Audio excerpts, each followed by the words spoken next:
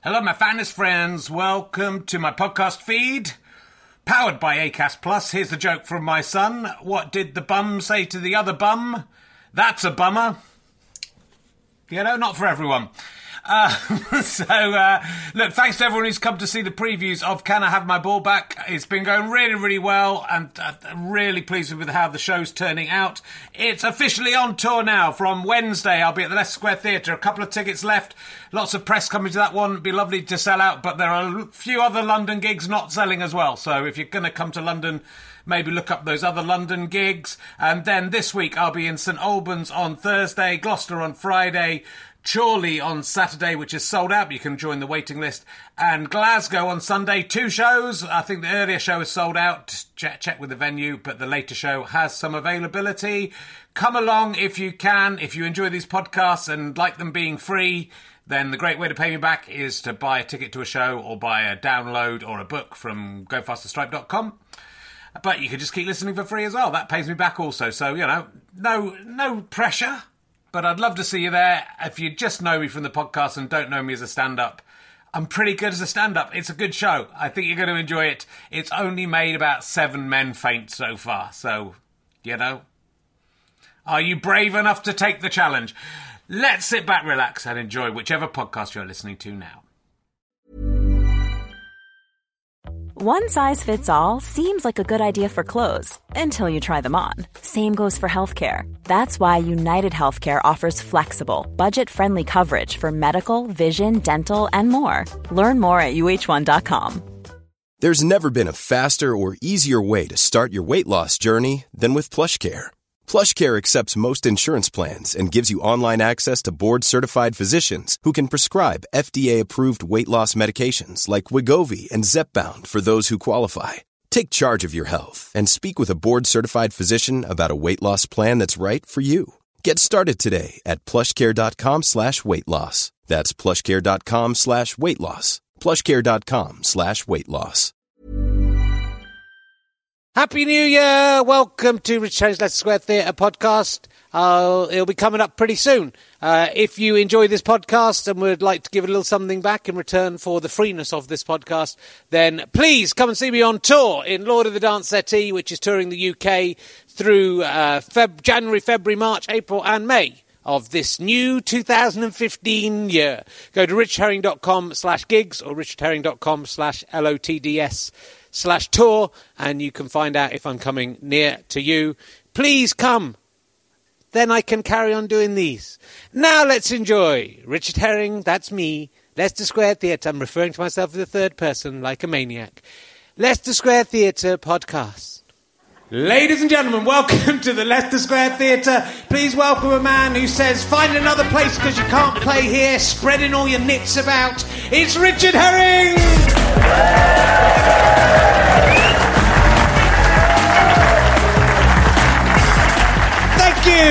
Thank you very much. I've developed a little almost Michael McIntyre styles little dance I do now every time I come on. I'm very overexcited. It's because I've lost some weight and it's good exercise. Anyway, welcome to the show. It's Richard Herring's Leicester Square Theatre podcast. You may have heard some people around have started calling it RHLSTP. There's loads of them in doing that. It's been a very exciting week. That was a little reference to last week's podcast. You're much better than last week's audience already, by the way. About with Murphy's Mob. That was a quote from that no one had heard of last week either. But I watched a couple of episodes of Murphy's Mob. I think you sent me a link, Andy, didn't you, to the opening titles, which are very good. And Linda Bellingham, I've forgotten, was in Murphy's Mob. So do watch. You can watch all of them. She's sadly missed, and she's a fantastic actress. So it's very well acted. It's the glory days of children's television.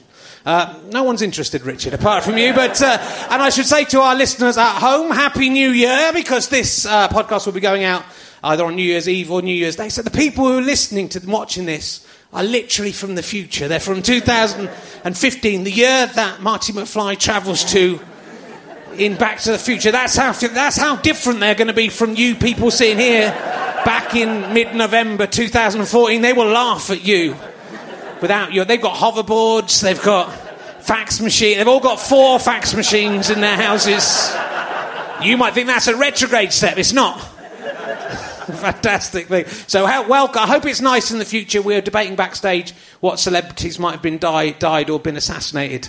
There'll be some, won't they? We won't know who they are. I'm hoping it's Jeremy Kyle. That's what I'm hoping for. But if it is, don't think, that's a bit sick, Rich, having to go. I didn't know it was. I was just unless it's me who has killed him, in order to make me look like Nostradamus.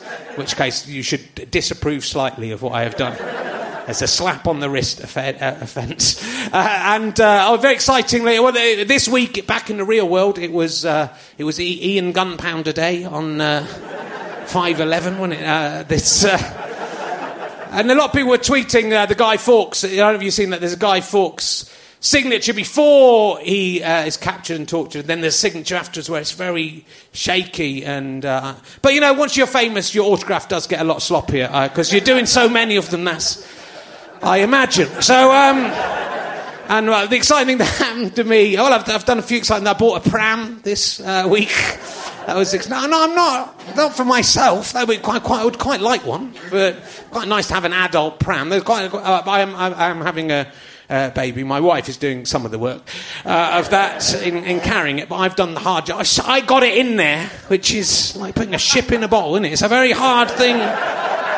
Very hard thing to do, so I deserve. But we bought a pram, and I got to look. It's kind of weird going around all the shops, and it's kind of like I'm quite excited because in 2 or 3 years the toys start getting interesting. Like there was little pinball machines, which I'm very interested in for 3 years. But like the baby toys are a bit childish. There's just like there's like some kind of butterfly or something with a mirror on it. That's no good. That's not. What kind of idiot would like that? But once you get onto the tiny little bit, there's a keyboard you can dance on and it'll play. That's going to be good, isn't it?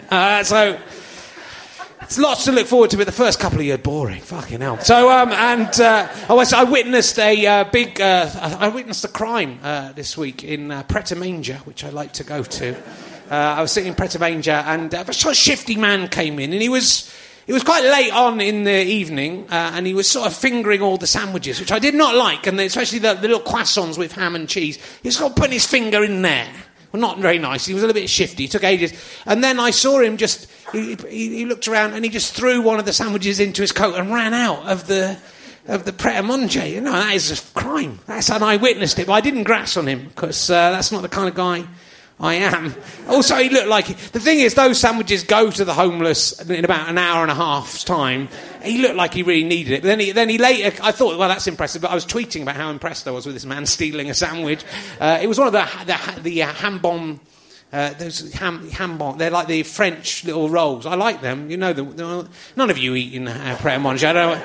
When you're as rich as me, you'll get to eat in... That's what celebrities do. Me and Josh Widdicombe eat in Pret a Manger. But then he came in and then he got 2 more sandwiches and took them up to the counter. This was his second trick. He started eating them as the woman was running through the till, and then he didn't have any money. And then he gave him a card, and the card didn't work. It was a brilliant scheme, and they just let him off. It was fantastic. So those are a couple of you can steal from Pret a Manger is what I'm saying. Anyway, look, we will crack straight on with the podcast. Who knows what we will discover this week? We welcome a man who is perhaps best known for his appearance in the 1990s late-night sketch show Planet Mirth, a show so popular that they kept moving it around in the schedules to give the other sketch shows a chance. Put it on at 3 o'clock in the morning on ITV. It was in the days when the comedy shows on ITV weren't just sexist men encouraging people to rape other people. So, will you please... In those days, it was good. It was a science fiction. It was very good. We will talk about that. Will you please welcome Milton Jones, ladies and gentlemen, from Planet Mirth. From off of Planet Mirth. Hello, how you doing? Sit down. Pull up a mic. Make yourself at home. How are you doing? Very good. I was in Pret a Manger. It's good if you want to steal stuff from there. It's quite a good trick. I think you could get away with it because, without being offensive. And, there gets a point where you think, is it worth us making a fuss about this guy, or should we just let him... It was quite impressive just to stand at the counter eating the sandwich. Yeah, because you don't actually know if he's paid for it at that point. No. He may have a receipt for all you know. That's true. Yeah. So you've got to watch. It might be set up. So what do you remember about Planet Mirth, which was I remember being offered to do a science fiction sketch show with not many scripts written. So, I'll do that. And then going, but where are the scripts? And then we had to sort of scrabble them together on the set. And then we realised there were 13 episodes. There was a lot of episodes. Yeah. Does anyone remember Planet Mirth? Shout out if you remember Planet Mirth. Wow, we've got it. We've done it. We've done it. We've done it. It's the pointless Dave Gorman Google whack. I remember it though because my friend Ben Moore and Emma Kennedy were both in it as well. So there was. So was it about 1992? 7, I think. Was it? No, was it that late? Was it that late? Yeah, it was that late. It feels so much longer ago. It was. Well, I can't remember a thing about it apart from. What was the most famous? No, I tell you what I had to do. I did a spoof Jeremy Clarkson on fairground rides. Right. And just, taking them for a spin and saying, well, that really was great. Sadly, it didn't sound like Jeremy Clarkson. I've never actually been on a fairground ride since because I was just sick because I kept getting it wrong. So they just run the ride again. And we were at Alton Towers and just do it again and again and again. The more I got sick the more I couldn't do it. Wow. They should just have put that out. That sounds pretty... If it was now, that would just be on YouTube, wouldn't it? The guy trying to do the sketch. I think some of it is on YouTube. But that was after... Because your career has been a lot longer, I think, than many people might realise. Which is a good thing, I think, as a comedian. It's good to have been going for a long time. But I was in the Goon Show. But you won the Perrier Best Newcomer in 1996, so presumably you've been going for a few years. Were you going for a few years? Yeah, a few years before that. And then you must have thought the Perrier Best Newcomer, it's all coming home. Then Planet Mirth came in. You must think this is everything's going up roses. Well, to be fair, I have been working since then. Yeah. And I did a Radio 4 radio series for years and years. We're still doing it. We're into our 10th series now. Yeah. And so I've always been working, but sort of jobbing club comic more than anything else. And but you said it earlier. As soon as you're on telly, people go, "Oh, he's new," and then producers are essentially lazy, and there's nothing like being on telly to make them think, "Oh, he should be on telly more."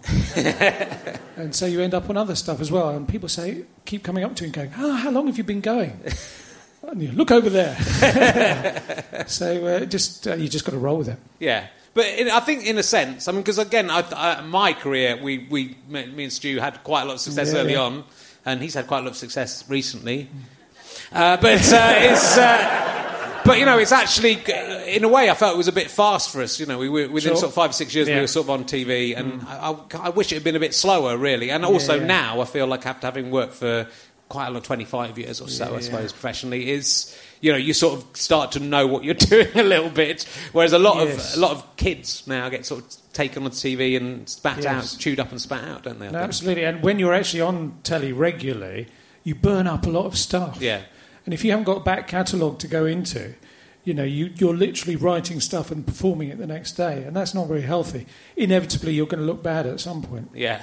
So, but because I've had 15 years or so not doing much telly, so every time a producer asks me, "So have you got any other ideas?" I go, "You bet I have."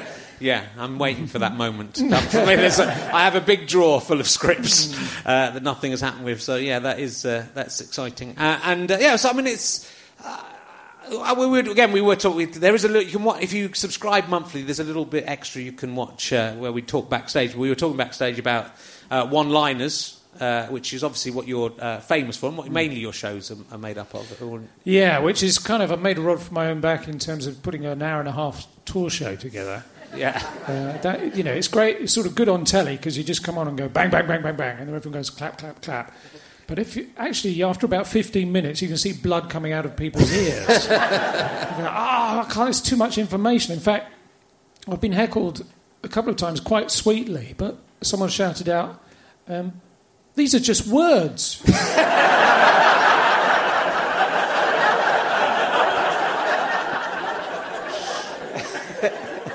And they were right.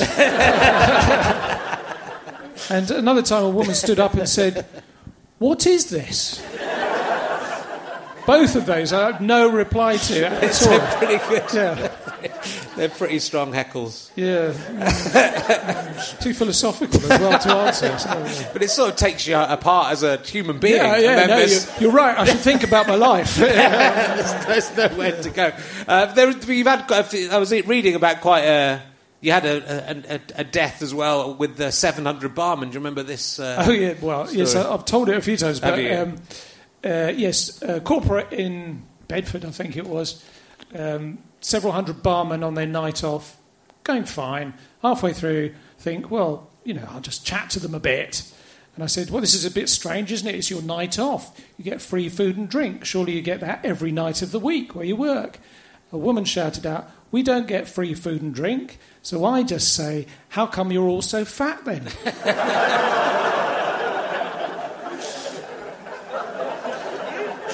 I didn't realise quite the girth of the lady involved. She ran out crying. The room split into those who thought it was funny and those who were utterly outraged. Yeah. I was surrounded afterwards and told, go into that room, she is crying in that room. You go and apologise. And that's what I tried to explain about comedy. And I ended up running to the car. Yeah, I've had a few times we've had to run out the back exits of places. Yeah. No, I did a black night once, black comedy night, and... Okay.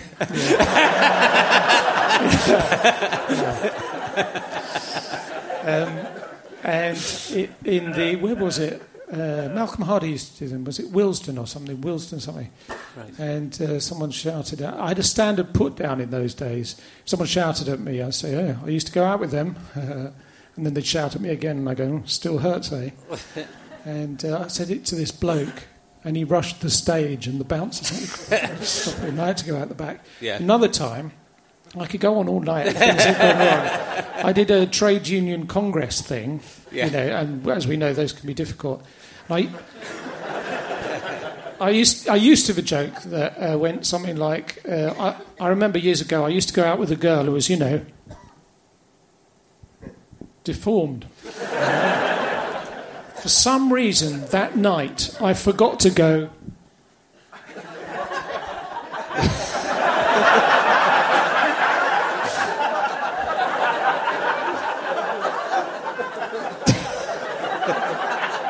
And there was no explaining it. Well, the people who are listening to this as the audio podcast will have a similar confusion. We may be getting some complaint emails.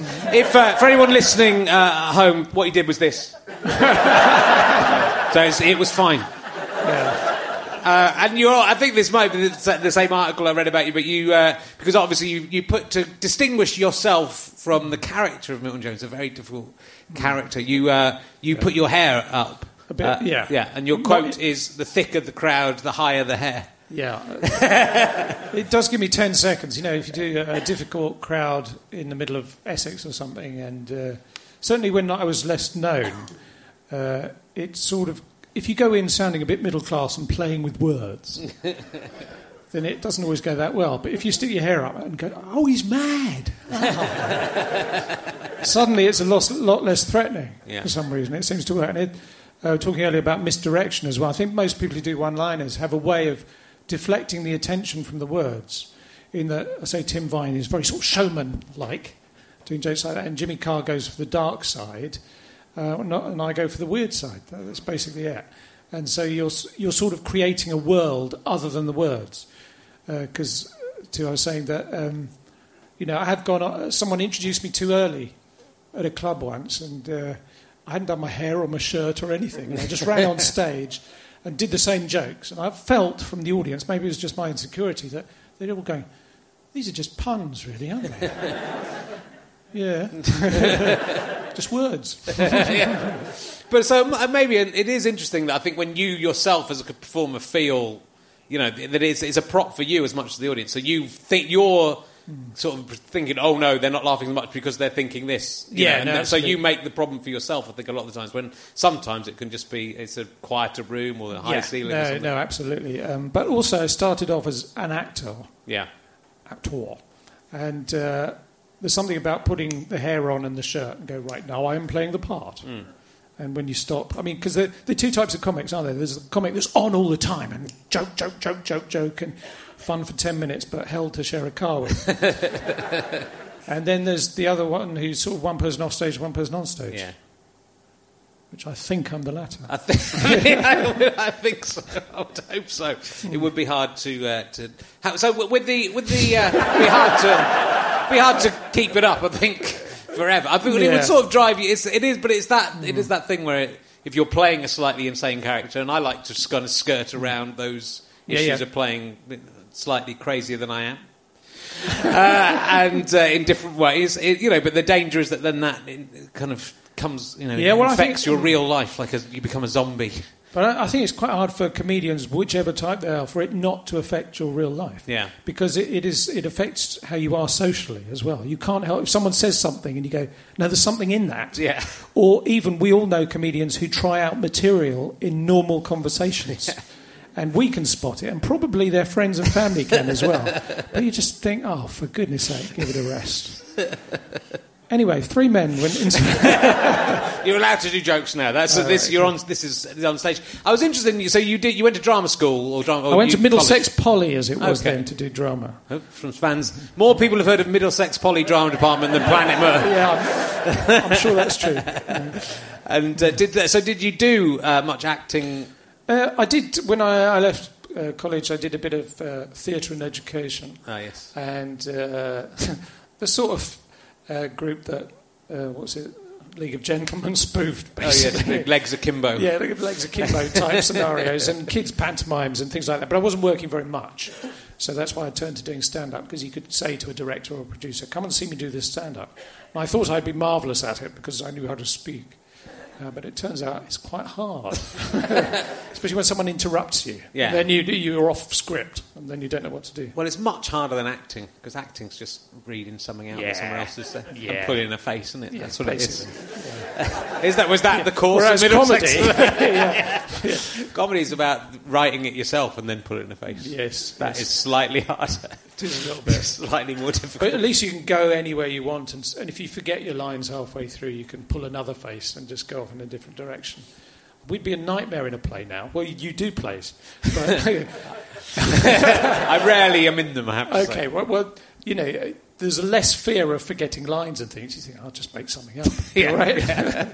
Of course, other actors are really freaked by that. Yes, because they don't. When actors are very nervous and do warm-ups beforehand, because we're sort of eating pies and just finish and walk on and start talking. I know I am. That's what we were doing backstage. Just guzzling big pies. Yum, yum, yum.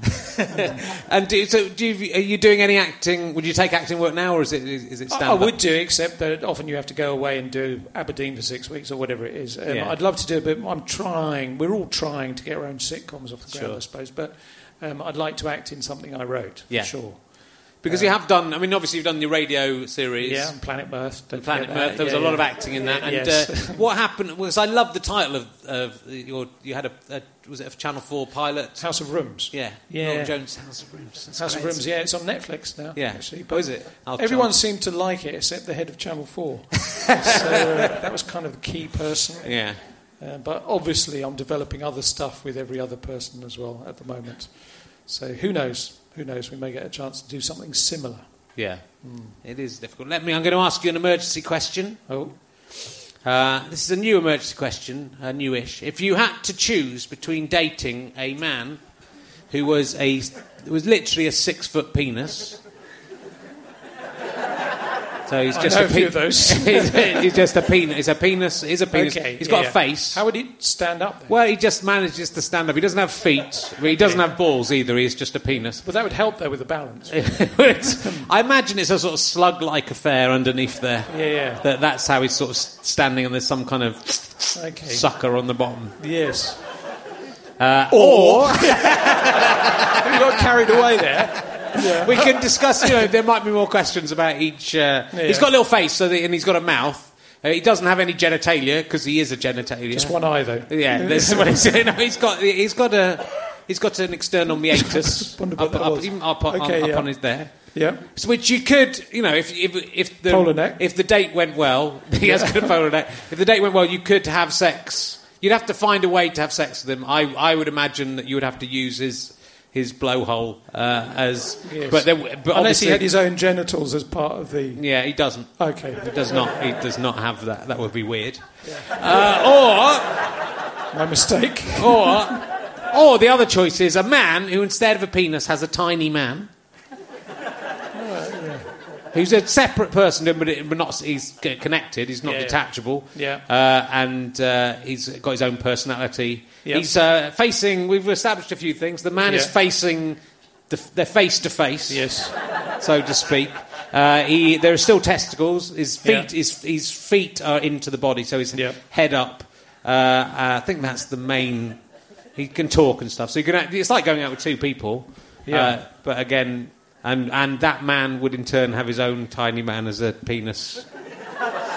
And so on to infinity on all the way around. A weird Russian doll. Yeah.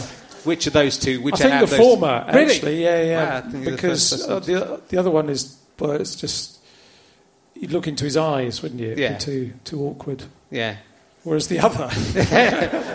You aren't the man with the penis, you're dating the man with the penis. Yes, no, I'm aware of that. Aware of that. But you just would get distracted by the two...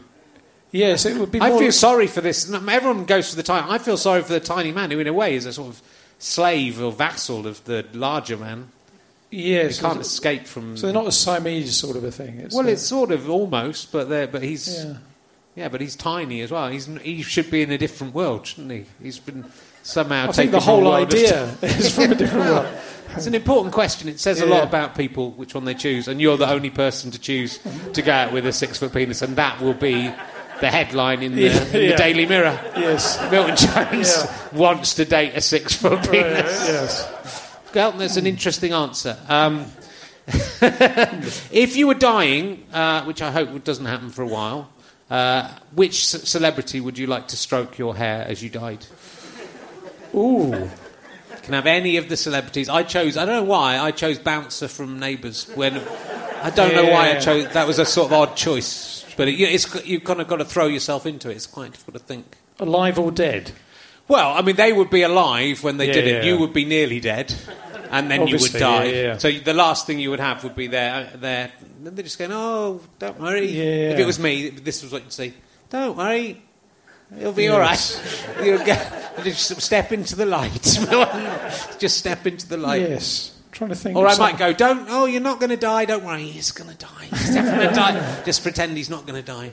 Someone with healing hands. That'd be good. Yeah. Who'd that be? McCoy from Star Trek. Okay, yeah. Suddenly get better.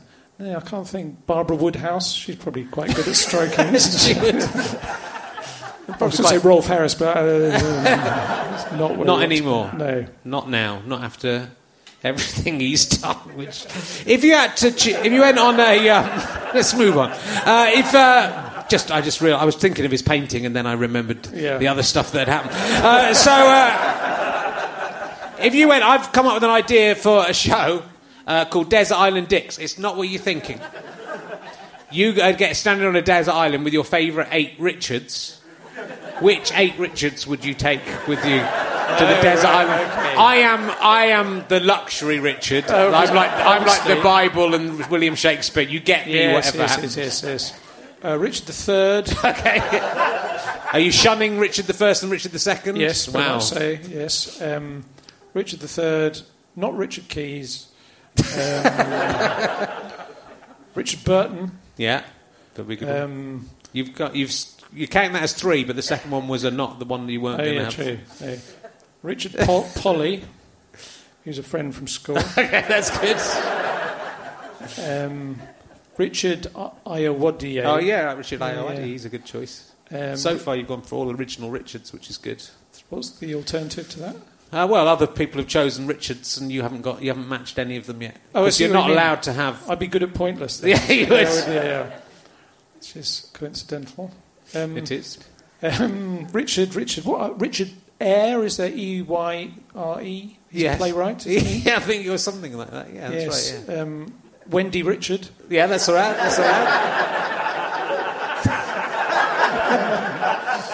She may be in demand.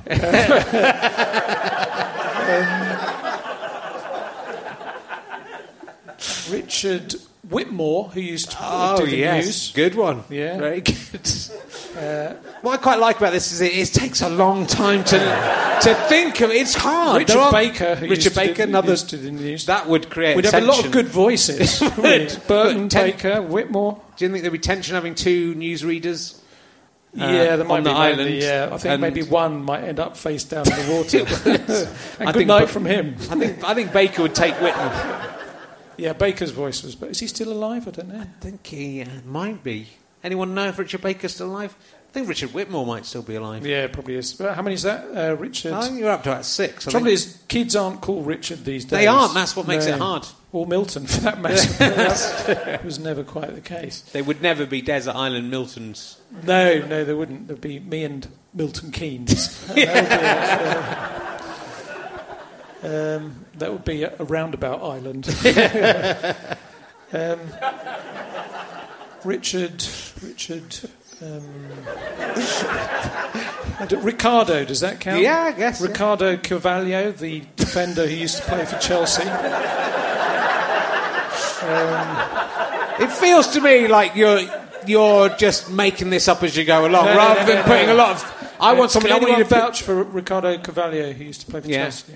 Yeah, no, but I'm just concerned that you're just saying the first 8 Richards you can think of, where it has to be the 8 that you would take to a desert island. I think they're one and the same. Because we're going to send you to a desert island with all these people. Yeah, no, I like the idea. That's a good, it's sort of a bit Dave Gormanish, isn't it? It is. That kind of, yeah. All right. Wreck that. Talking to Dave Gorman, when you eat asparagus, which I'm guessing you do all the time now with your celebrity lifestyle. Yeah, very much so. Does your wee smell of asparagus afterwards? Yes, it does. Good. That means you have the receptors that can, unless someone else has told you that. Sarah Pascoe, her wee does smell of asparagus. Regardless. She eats so much asparagus it's hard to tell. She can't smell the smell. It took her boyfriend smelling the asparagus to let her know that her wee smells of asparagus. Let's go round to their house. Unfortunately, the tape of that got lost. Yeah. So the people at home will never know about it. No. But there we go. Right. The next, you're the patron of Chance for Children. Chance for Childhood. Oh, all right. Chance for Children sounds like something else. I went back to Wikipedia to check whether it was Change or Chance. I didn't then check whether it was Children or Childhood. Yeah, well... Yeah. Chance for Childhood. I am. So a Chance for Childhood. That's more sinister than Chance for Children. That's like, you've got a Chance for Childhood or... Whereas Chance for Children... It sounded fun to me. Like it. But you get to go to... You've been to Uganda? I was in Uganda. Basically, it's a charity that works with children, surprisingly. Different projects around the world. I went out to Uganda in May this year to see them working with ex-child soldiers, which was heavy. Yeah. And it kind of came away thinking... Well, I'll tell you, I had to speak to a youth group because they wanted me to do my comedy, and none of them... English wordplay was kind of not the thing they were looking for. But I pretended to be Patrick Monaghan, basically. He's a comic who does a lot of crowd interaction and stuff. And didn't use his material as such, but, lots of that interaction. I got away with it. You could have got away with it in Uganda. Yeah, probably. Well, yes, I'd still be going on. But anyway, I got to the end of this performance, loosely call it that, and they did questions and answers afterwards, and the kid put up his hand and said, so in your career as a comedian, what difficulties have you had? And I looked out at the kids whose parents' houses had been burnt down, and girls had been raped and their kids were running around, and the kids had been soldiers and forced to shoot their own relatives. I thought, probably not that much. It's happening to me bad, so good luck to you, bye. But yeah, no, it was very salutary, and seeing kids who brought in from the jungle who would literally still, finding it very difficult to relax. Yeah. Because just horrible stories. And the trouble was, the stories were so horrible, I couldn't empathise. Right. one of the stories was that resistance army, Coney's resistance army had come in, had chopped up some adults, put them in a stew, and made the children eat them. Right? God. Just go, oh, that is a whole different level of bad. Yeah. And he'd made the children help with that. And so they'd be traumatised so badly that is out of my league of reference, you know. If they'd said their cat or their granddad had died, I'd been able to go, I'm sorry. Yeah. But this was like, okay, can I just step back on the plane? I've nothing to say here, and I'll just go and do a benefit, if that's all right. But it was good to suddenly realise that, you kind of know it anyway, and we've got compassion fatigue here as it is, but if you look into the eyes of the people, a lot of them were smiling and running around. I said, well, why, they seem okay, some of these kids, not all of them. I said, yeah, but a lot of others committed suicide. So it's a long-term project, and maybe I won't even go back, because I'm not sure. There's an element of, look, I'm not much use here, but I'm more use here. Yeah. Writing stuff and getting some money together, with charity bits and pieces. But it did make me think, oh yeah, I knew that about the third world. But when you see someone's face and you see what they used to have and what they haven't got now, I mean, even they'd had all this trauma, but what they hadn't had, of course, was a childhood. They hadn't played with toys, they hadn't done sport, they hadn't, and so I could help with that. Yeah. Chance for my childhood as well. I took my wife and daughter as well, and they just did art and crafts with them, and they're just very easily pleased. And to come back to do a corporate for some advertising people afterwards, you just go, But you can't tell people, can you? You just got to try and be the difference where you are. It can be totally overwhelming, though. Yeah. What charities do you do? I've worked with Scope. Oh right, yes, of course. A lot, so that's the main one I do, which is I mean it's not at all similar, I don't suppose, but it's it does give you I collected for years without going, and then and then I went to the schools, and it is. It's a real eye opener, but again, I think it's that feeling. It's the feeling because a lot of disability in this society is sort of hidden away. Sure, and we don't get to. And that's a terrible thing, and it's very difficult for disabled people to, for example, get into this theatre. Or anywhere. So it's I was very nervous about going there, but I found it very life affirming because I. Realised how ridiculous I was very afraid that I would say the wrong thing or look shocked or embarrass myself or whatever I would do that would screw it up. And you get over that very quickly, and then you sort of see the people rather than the disabilities in the wheelchair. So it's good to do these things, but not. Yeah, good. Sorry. Not great to talk about it on this podcast now. When I now go and ask you if you've ever tried to suck your own cock next, now I'm going to look. That's going to look insensitive, isn't it? It's going to look like a weird thing to know. It's a very interesting, and it's nice that you can, I guess, to get that perspective. When even if we're doing stupid, I'm doing cock jokes and you're doing weird puns. Yeah. It's nice that you get perspective on the world. It puts it in context a bit. Yeah. And people say, I don't know how you do what you do. You go on stage, you do this. Well, it's not easy when you begin, but, you get to a plateau and then it does become easier. Yeah. And compared to even a doctor or something, a doctor makes a mistake and that's pretty bad. Whereas we make a mistake and people don't laugh. Yeah. And that feels bad to us at the time, as it did to me 2 weeks ago at the Cardiff Retail Awards. Well, just before they put me on, they said, you do realise that 80% of the people here are Indian and don't speak English. I said, what about the 20%? Oh, they said Chinese and Sri Lankan. So, just talking to a room for half an hour. No laughs. Well, that's great. I did an awards thing this week at Aston Villa Football Ground for some fans of Aston Villa in. And they leave what I found interesting. I had my dressing room was one of the directors' boxes alongside the pitch, and it was a long way away from the room. We were actually doing a room in Aston Villa rather than on the pitch, which was it was very cold in there. They leave the scoreboard and the lights and the things on even during the week. Really? Very big waste of electricity, isn't it? Yeah. They should spend some of that money on getting some new players. That's where it's all going. Yeah. But yeah, I don't do many of those things. But due to having lost a lot of money in Edinburgh, I've had to start reassessing my life. Yes. It's a difficult thing to do because it's an awards. And funnily enough, Patrick Moynihan, who you mentioned, had done it the year before.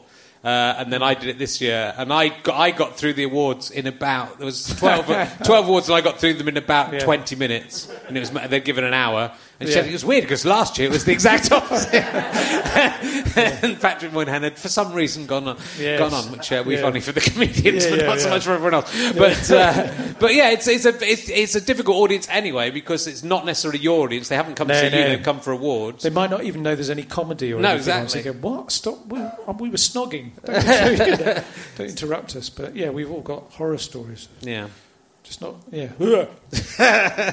Anyway, look, I'll get on to this. This will lighten the mood. Have you seen this website, Dirty Britcom Confessions? In which... No, I haven't. Well, I have heard about it. And Yeah. I thought that I don't want to know. Well, you're going to find out all about it now. I didn't think there would be... again, not to be offensive, I didn't think there would be many for you. There were none for Andy Zaltzman, for example. And I'm not saying that I'm putting you on a par with... he's got unusual hair. That's all I'm saying as well. There are fucking loads. There are more for you than Victoria Coren, who I was expecting there to be just reams about. And the Victoria Coren ones are very respectful and polite. Oh, really? Which again is unusual. But there are quite a few for you. I'll give you a few. They're not too bad. I would make such a sticky mess of Milton Jones. Is that good? I don't know. I don't really understand what it... It sounds like they might want to sort of pummel you to death with their fists. Or being bake-off. This might affect the way you perform from now on. Every time Milton Jones licks his lips on stage, I imagine it's me he's licking. I'm not sure I've ever licked my lips on stage. Now you're going to think about it. This is... I mean, again, a lot of them say more about the person. They're all anonymous fantasies, basically, and they say more about... This one says more about the person. After seeing Milton Jones dressed as Heathcliff in a recent GQ... Did you do that? Yeah? Maybe. I can see a picture of you, yeah. I keep having this recurring fantasy that he abducts me from my forthcoming wedding in a horse-drawn carriage to a remote farmhouse, drags me into a barn, and after roughly deflowering me... subjects me to a week-long ordeal of utter debauchery. I love every fucking minute of it. In brackets, I hope my fiancé doesn't find out I wrote this. I mean, it implies she's been saving herself. You would be deflowering her. So it's very unhygienic. There is lack of hygiene. She's been saving herself till her wedding day, but is hoping that you will turn up on a horse-drawn carriage, dressed as Heathcliff, I'm presuming. Yeah. Well, abduct her. Yes. Do you think you'd be up? I mean, I think there's a danger of you doing this. Do you think that's Kate Bush? It would be nice if it was. This is just a piece of advice for you. Milton Jones shouldn't wear such tight shorts on Soccer AM.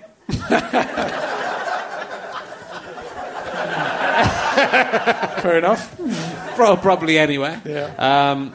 This is a nice review of your book. It's kind of they're unusual this week, and they're usually quite debauched. Just read Milton Jones's Where Do Comedians Go When They Die? Having watched the spiky-haired, loud-shirted loon on Mock the Week, I was expecting it to be all ha-ha-ha-ha-ha. Wait, it gets... Good heckle. It broke me in half like a fucking pencil. I would say that is not... that shouldn't be on... That should be on... They think they've gone to the Amazon reviews page, and that's not... That is not a sex fantasy. That's a review of your book being moving. Do you think if you go on the Amazon review page... I might have to check. And when I went to see Jimmy Carr and Milton Jones, I hoped that they would invite me backstage after the show to fuck me in their dressing room. Was that any... I mean, that's quite hopeful. I'm not sure I'd like to share anything that's what Jimmy Carr. No. But aside from that... obviously, apart from that, yeah. All good. So that's what... There's a lot. There's more than that. Yeah, wow. There's a lot of people having slightly filthy thoughts about you. Perhaps I could use some of the quotes from my poster for the tour. You should do. Right, if you had to choose between having hand made out of ham...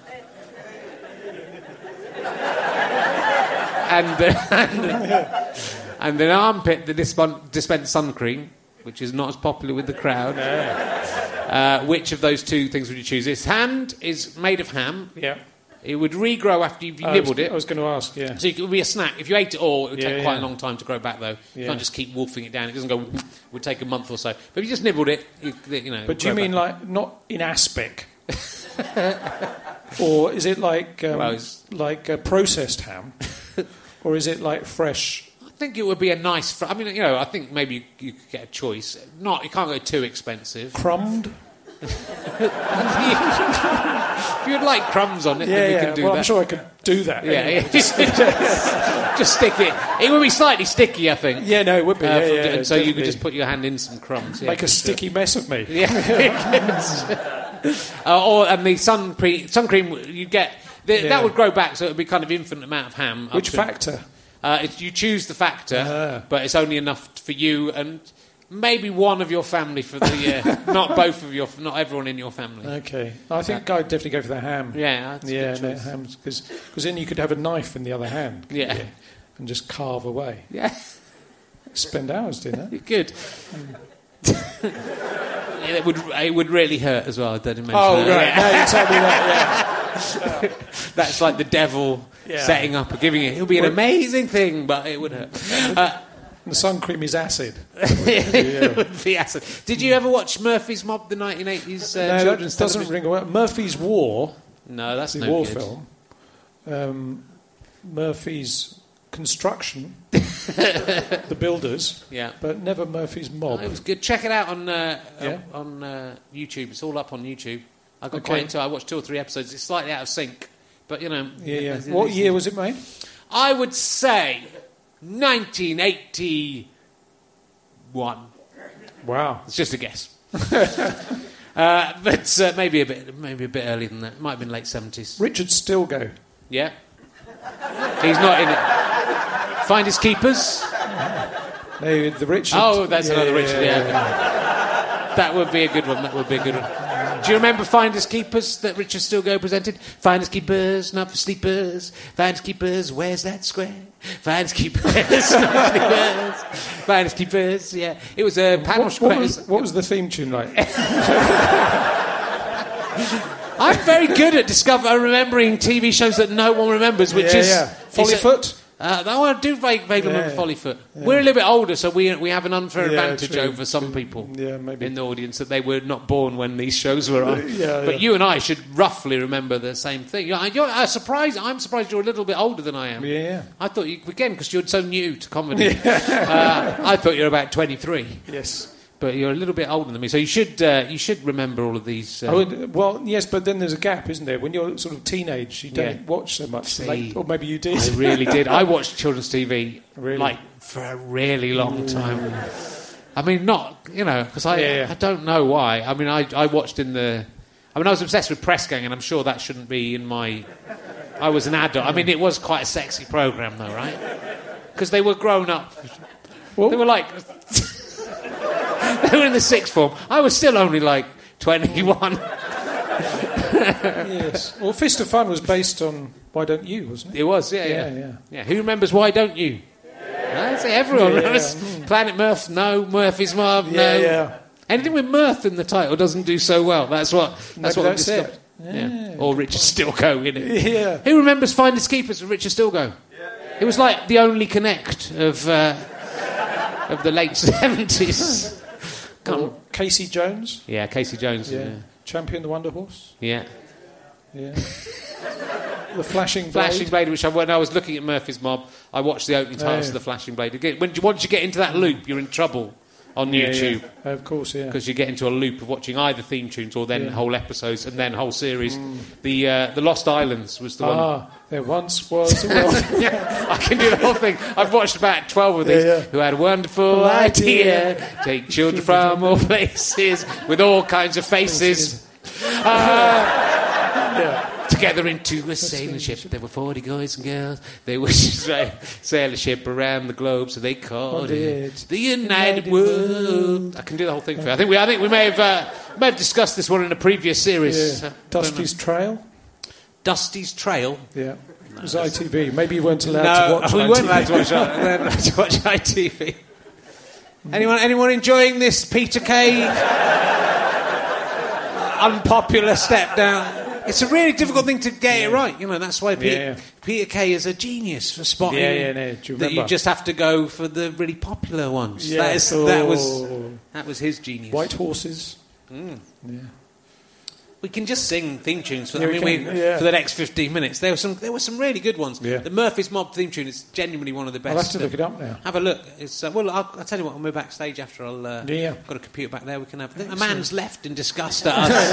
How have they got so long? He's gone to watch it. Have you ever seen a ghost? No. One. I thought you would have done. I thought it was a. I was disappointed. No. I thought of all people you would have seen a ghost. Of all people. Do I look like I've seen a ghost? Yeah.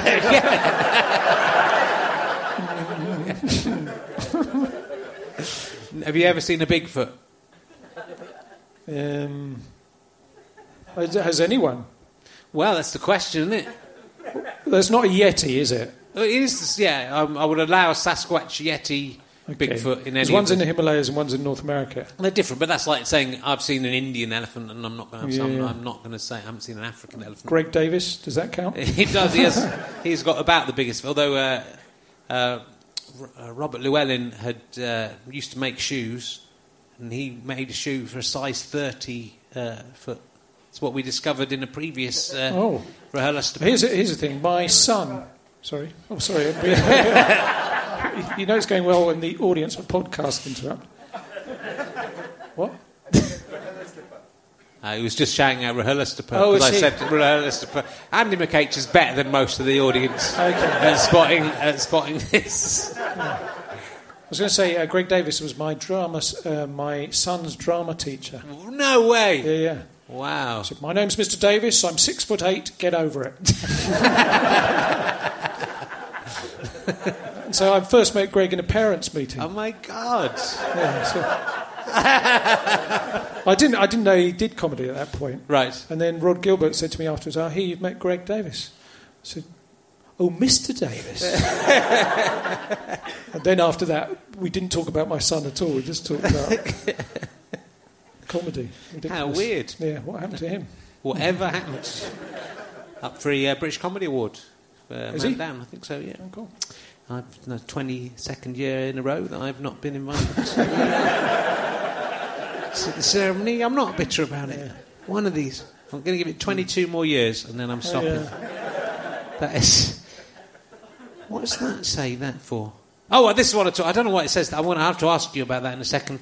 But you did the... we've got to talk about this. You did the Men's Health Abs Challenge. Yes. Both, we didn't really... Well, we didn't do it together. No. But we were both featured in Men's Health, where we did the 6-week abs challenge.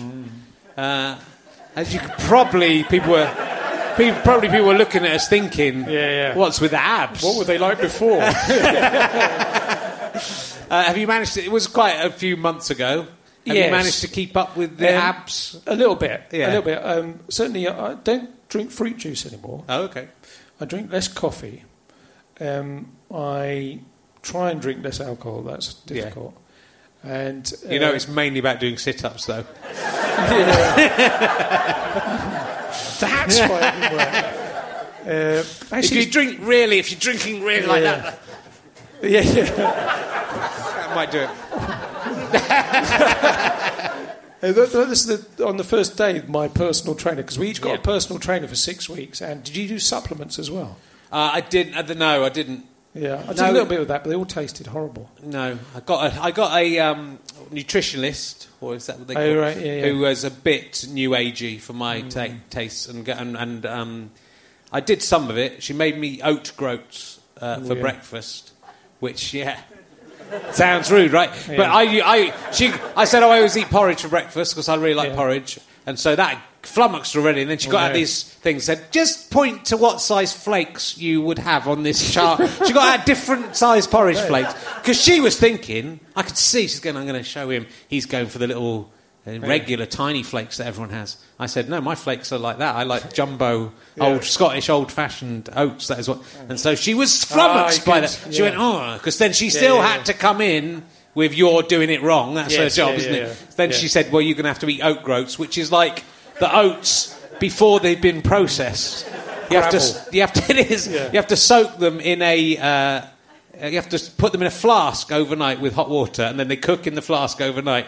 And then I had to have them with like 300 grams of vegetables. That was my breakfast. No. I don't do that anymore. Yes. It was kind of quite interesting. I lost half a stone. Did you? Yeah, I lost. Well, this year I've lost. I'm actually now back to where I was before I started doing the men's health challenge. Exactly. But this year I've lost like 12 kilos. So I'd done quite a lot before. I did it. So, but it was good. I also worked out next to Prince Harry. Really? Yeah, because my gym was... They gave us membership to these kind of nice gyms. Mine was the Third Space, which is in central London. Mm-hmm. And he goes there. Wow. And then we were in a room, and then him and his trainer came in and were next to me. And then I was... What was he doing? What was he doing? Well, I didn't want to look at him too much, because he was doing quite manly things at the time. Yeah. I was sitting on one of those big balls, you know, and having to go over... I was trying to go over backwards and touch the floor. So it was a slightly...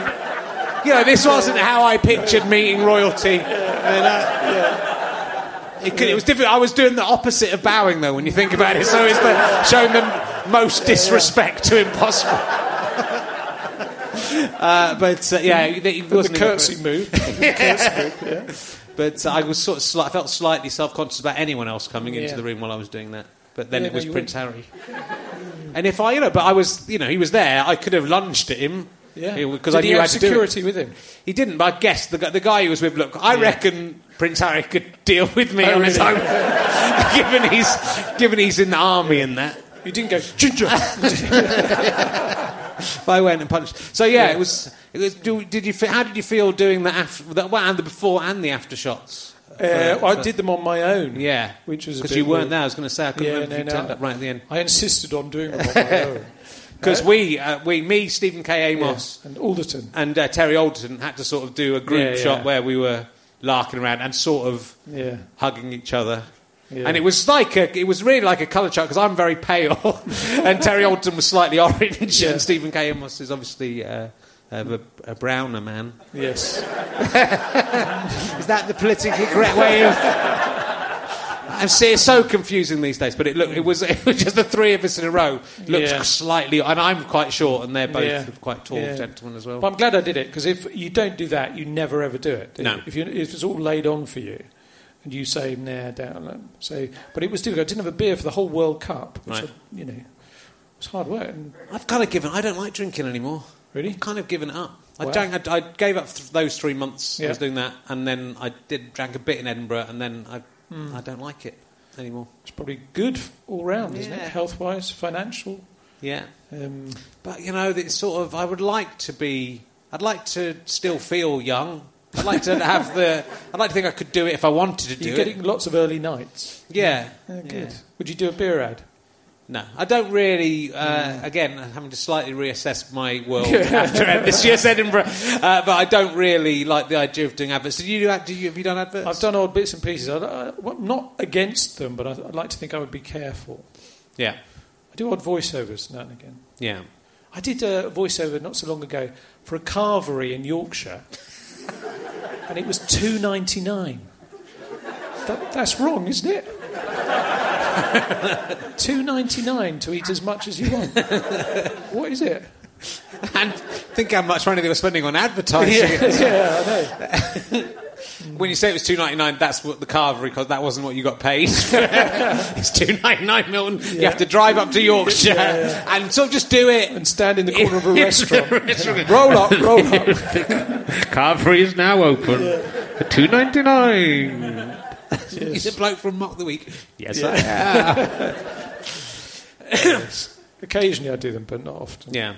No. You don't have a moral objection to... Well, some things I've turned quite a lot down. Yeah. But sometimes you go, someone's got to talk and they don't even know it's me. Not sure that makes it all right. Is that like we're gassing people in chambers? No one knows it's me doing it, though. I'm hidden behind a little... One time the screen come up and they saw... Then I realised it doesn't really matter. They're all going to be dead in a minute anyway. It's exactly the same logic. Yeah. That's how I... It was a satire of the advertising industry. Yeah. You're on tour with your new show. Have you got a title for your new show? Milton Jones and the Temple of Daft. Oh, yes. And sort of Indiana Jonesy feel to it, because I've got the same surname, basically. And it starts in February, and I'm doing odd warm-ups now and again. But, yes, it's a lot of one-liners. It's more of a narrative this time. It's more like a radio show that I've done. Okay. So it's me following the arc of a story, loosely. Right. Loosely. And then I play my uncle. What I do is I do 15 minutes at the top as my uncle. I did my granddad on the last tour. And then I have a support act, Nish Kumar, who is very good. And then I do an hour and a bit in the second half. So, it's a lot of words there. Well, it is. Like I say, I've written like 6 one-liners in my life. This is kind of let's quickly brief talk about this. Interestingly, at the awards I did this week in Aston Villa, I did a joke which I've been doing for 20 years, which actually Stuart Lee wrote. That's how he wrote it years ago, and then I went and it fitted into one of my shows that no one's ever complained about that it upset one person. This thing, which is Jerry Hall. Advice, girls, on how to keep your man is to act like a cook in the kitchen, a maid in the parlour, and a whore in the bedroom. Better advice, though, girls, if you want to keep your man, is to act like a whore in every room of the house. Most men don't really care what state the parlour has got into, as long as you're whoring it up in the airing cupboard. I've done that joke, and I kind of think that's sort of fine. But then I think I've been doing it for a long time, so maybe it's time to get rid of it anyway. But like one person did an everyday sexism about me because of that.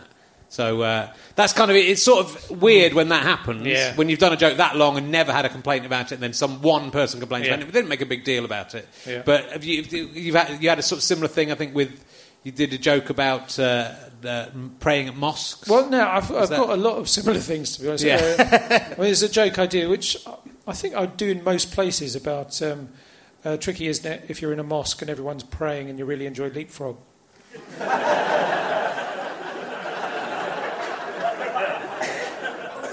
You know, it's not about the Muslim religion. It's just about what it looks like when they're praying. Yeah. And I think that's fair enough. But I probably wouldn't do it to some soldiers in Afghanistan. Probably not. Yeah. Even though I think it'd probably go down well. There was another joke I used to have. Recently I've set up a holiday for children. We've been advertising a holiday for children with short attention spans. But I've made the mistake of advertising them as concentration camps.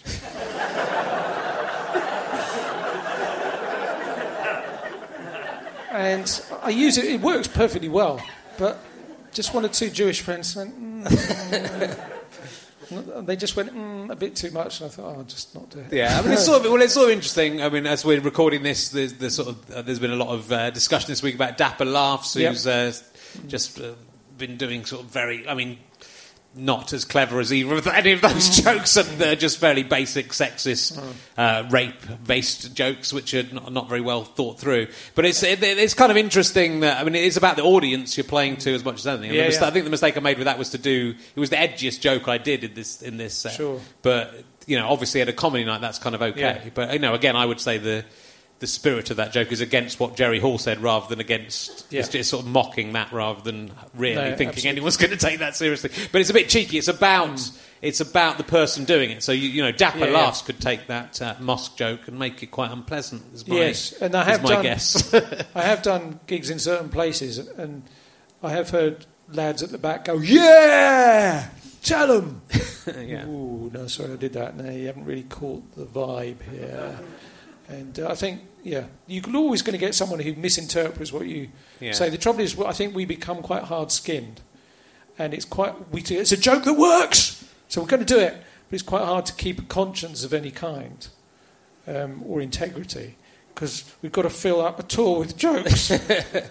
So and comedians aren't always the best person, I think, to say, you know. Although, that's what's been interesting about this week is, in a way, the comedians. I think with Dapper Laughs, he never really worked within the circuit, so he never had that. There's a sort of self-policing. You'd give advice to each other, Sure. I think. You'd say, well, maybe try this, or is the irony coming across in this? Yeah. Do you understand what irony is, Dapper Laughs? Because I don't think you do. Yeah. That isn't just saying the thing and pulling a funny face. It has to mean something. So, there would be a bit of self-policing about it, I think, in a way. And then actually this, because comedians have kind of got together and gone, this is not really what we want to be associated with, which is sort of weird in itself. But it is, you've got to make your own decisions. And nearly every joke I've done, probably at some point, someone will come up to you and go, So, but it's so much about the persona, I think, of the person as well. So, like, some people can get away with a lot more because you like them and you trust them and you know what they. Well, someone like Al Murray goes quite close to the line in terms of the worst place to follow Al, or never follow Al, is when he's just played to a load of barmen. Yeah, because. He'll just rip the roof off, and some of those people, not all of them, will be thinking, he's one of us. Yeah. And they won't have got the irony on the whole thing. Yeah. And that's the danger. But you can't legislate for that, really. There's someone will always be offended. There will be a chicken who died crossing the road somewhere. And his relatives will be offended on his behalf. Yeah, but then you also can't just say it's just a joke either, because some things, if you can say, I just murdered someone, but it was just a joke. Yeah, okay, that's fine. And there's a bit of the thing that I can't remember which of the many World War II Nazi films it is, but there's a film where there's a really horrible bit where some Nazi guards force Jewish people to dance in the street. Does anyone know what that? And they're really laughing at them forcing Murphy's Mob. It might be Murphy's Mob, but they're basically a machine gun, and they're laughing. So you could say, from their perspective, they're saying this is just a joke, but what they're doing is obviously more than a joke. So there is a line. Yeah. And you do have to think about it. But I think most comedians really do think about it. So that's why you get sort of surprised sometimes when, after that long, someone will come and go. Yeah. But also things change. Things do change, and then you look at that and go, oh, well, maybe I do have to reassess in the light of the 2 decades I've been doing that stolen joke. Maybe it's time to move on. Yes. But for me it's a terrible shame if one of my one-liners goes down, because then there's only 4 left, and then I have to try and write another one. And it takes me genuinely, if I come up with 3 jokes in a year that I can use in a stand-up show near the front, I'm so pleased with that. So I just can't really envisage how you go about it. Horses for courses. I can't write a story to save my life. I think what it was to begin with was I was so scared when I was on stage. I had to get to the joke as quickly as possible. So I ended up writing lots of really quick jokes so that the audience wouldn't have time to be bored or heckle. But that is, people go, oh, that's your style now, and they've got to keep it up. I remember once supporting Rory Bremner on tour, and he did 10 minutes without impressions. You feel the audience going, what? This isn't what I paid for. And once you've set up a style, it's actually quite difficult to suddenly change route. It's probably good stand-up that he was doing. It just wasn't... People don't want you to do the old jokes, but they don't want you to do another style. No. They want, they pay for some more of that. And it's quite... once you've set out your brand, for want of a better word, then you've sort of got to keep within it. But the danger is, of course, that you end up writing old jokes with new words. And you want to try and make it different or interesting for yourself. And if you can do that, then it will be for the crowd. Still hard, don't it? Why have I written in my book, Kids Writing Set? Kids Writing Set? Yeah, why have I written that down in my book? It's what you want for Christmas? Maybe it is. Kids Writing Set. Do you have any idea why I would have written that Kids Writing Set? To you, in relation to you? Does anyone know why? Well, that will remain a mystery. That will be the name of this week's episode. Kids Writing Set. Could you write a joke? You could write a joke about anything. This is probably what I was thinking. Write a joke about Kids Writing Set. No, sorry I'm late, but I got stuck behind a protractor. Good. It's good. Well, I think that is a good point. Unfortunately, the time has flown by. I had lots of... It was very, very, very interesting to talk to you. Thank you so much for coming down to the Leicester Square Theatre here in London. We had to fight through Jennifer Lawrence's crowd. Oh, that's who it is. That was it? Oh, I wondered who it was. The premiere of that. Well, because a lot of them were trying to get here, but then they were just blocked. Yeah, I thought Richard's doing well. Ladies and gentlemen, Mill and Joe! Thank you. You have been listening to Richard Herring's Leicester Square Theatre podcast with me, Richard Herring. I was the one asking the questions. Good, weren't they? My guest was Milton Jones. The music is by Pest. Thank you to Orange Mark and everyone at the British Comedy Guide. It's mainly just Mark and his mate Aaron, to be honest. I think there might be some other people there as well. Thanks to Chris Evans, not that one, and all of his nutters from Go Faster Stripe. Thank you very much to Ben Walker, who is not here. He's off having a child somewhere out of his bum. Thank you to my producer, Dave Gribb. This week it is a Go Faster Stripe, Fuzz and Sky Potato production. I feel like I forgot someone. If I did, sorry. See you next time. Bye. Thank you for consuming my podcast, either by sight or through your ears, or both, for some of you. If you've enjoyed it, go to gofasterstripe.com and buy a DVD, or come and see me on tour. Go to richardherring.com/gigs. You can find out if I'm coming near to you. We'll be back next week with more crazy adventures. What will we get up to next? I wonder which they'll choose. Will it be them? The man who's a tiny penis? Oh, no, I can't even remember what it works. Anyway, see you next time. Hi, I'm Daniel, founder of Pretty Litter. Cats and cat owners deserve better than any old-fashioned litter. That's why I teamed up with scientists and veterinarians to create Pretty Litter. Its innovative crystal formula has superior odor control and weighs up to 80% less than clay litter. Pretty Litter even monitors health by changing colors to help detect early signs of potential illness. It's the world's smartest kitty litter. Go to prettylitter.com and use code ACAST for 20% off your first order and a free cat toy. Terms and conditions apply. See site for details. Hey, it's Paige DeSorbo from Giggly Squad. High quality fashion without the price tag. Say hello to Quince.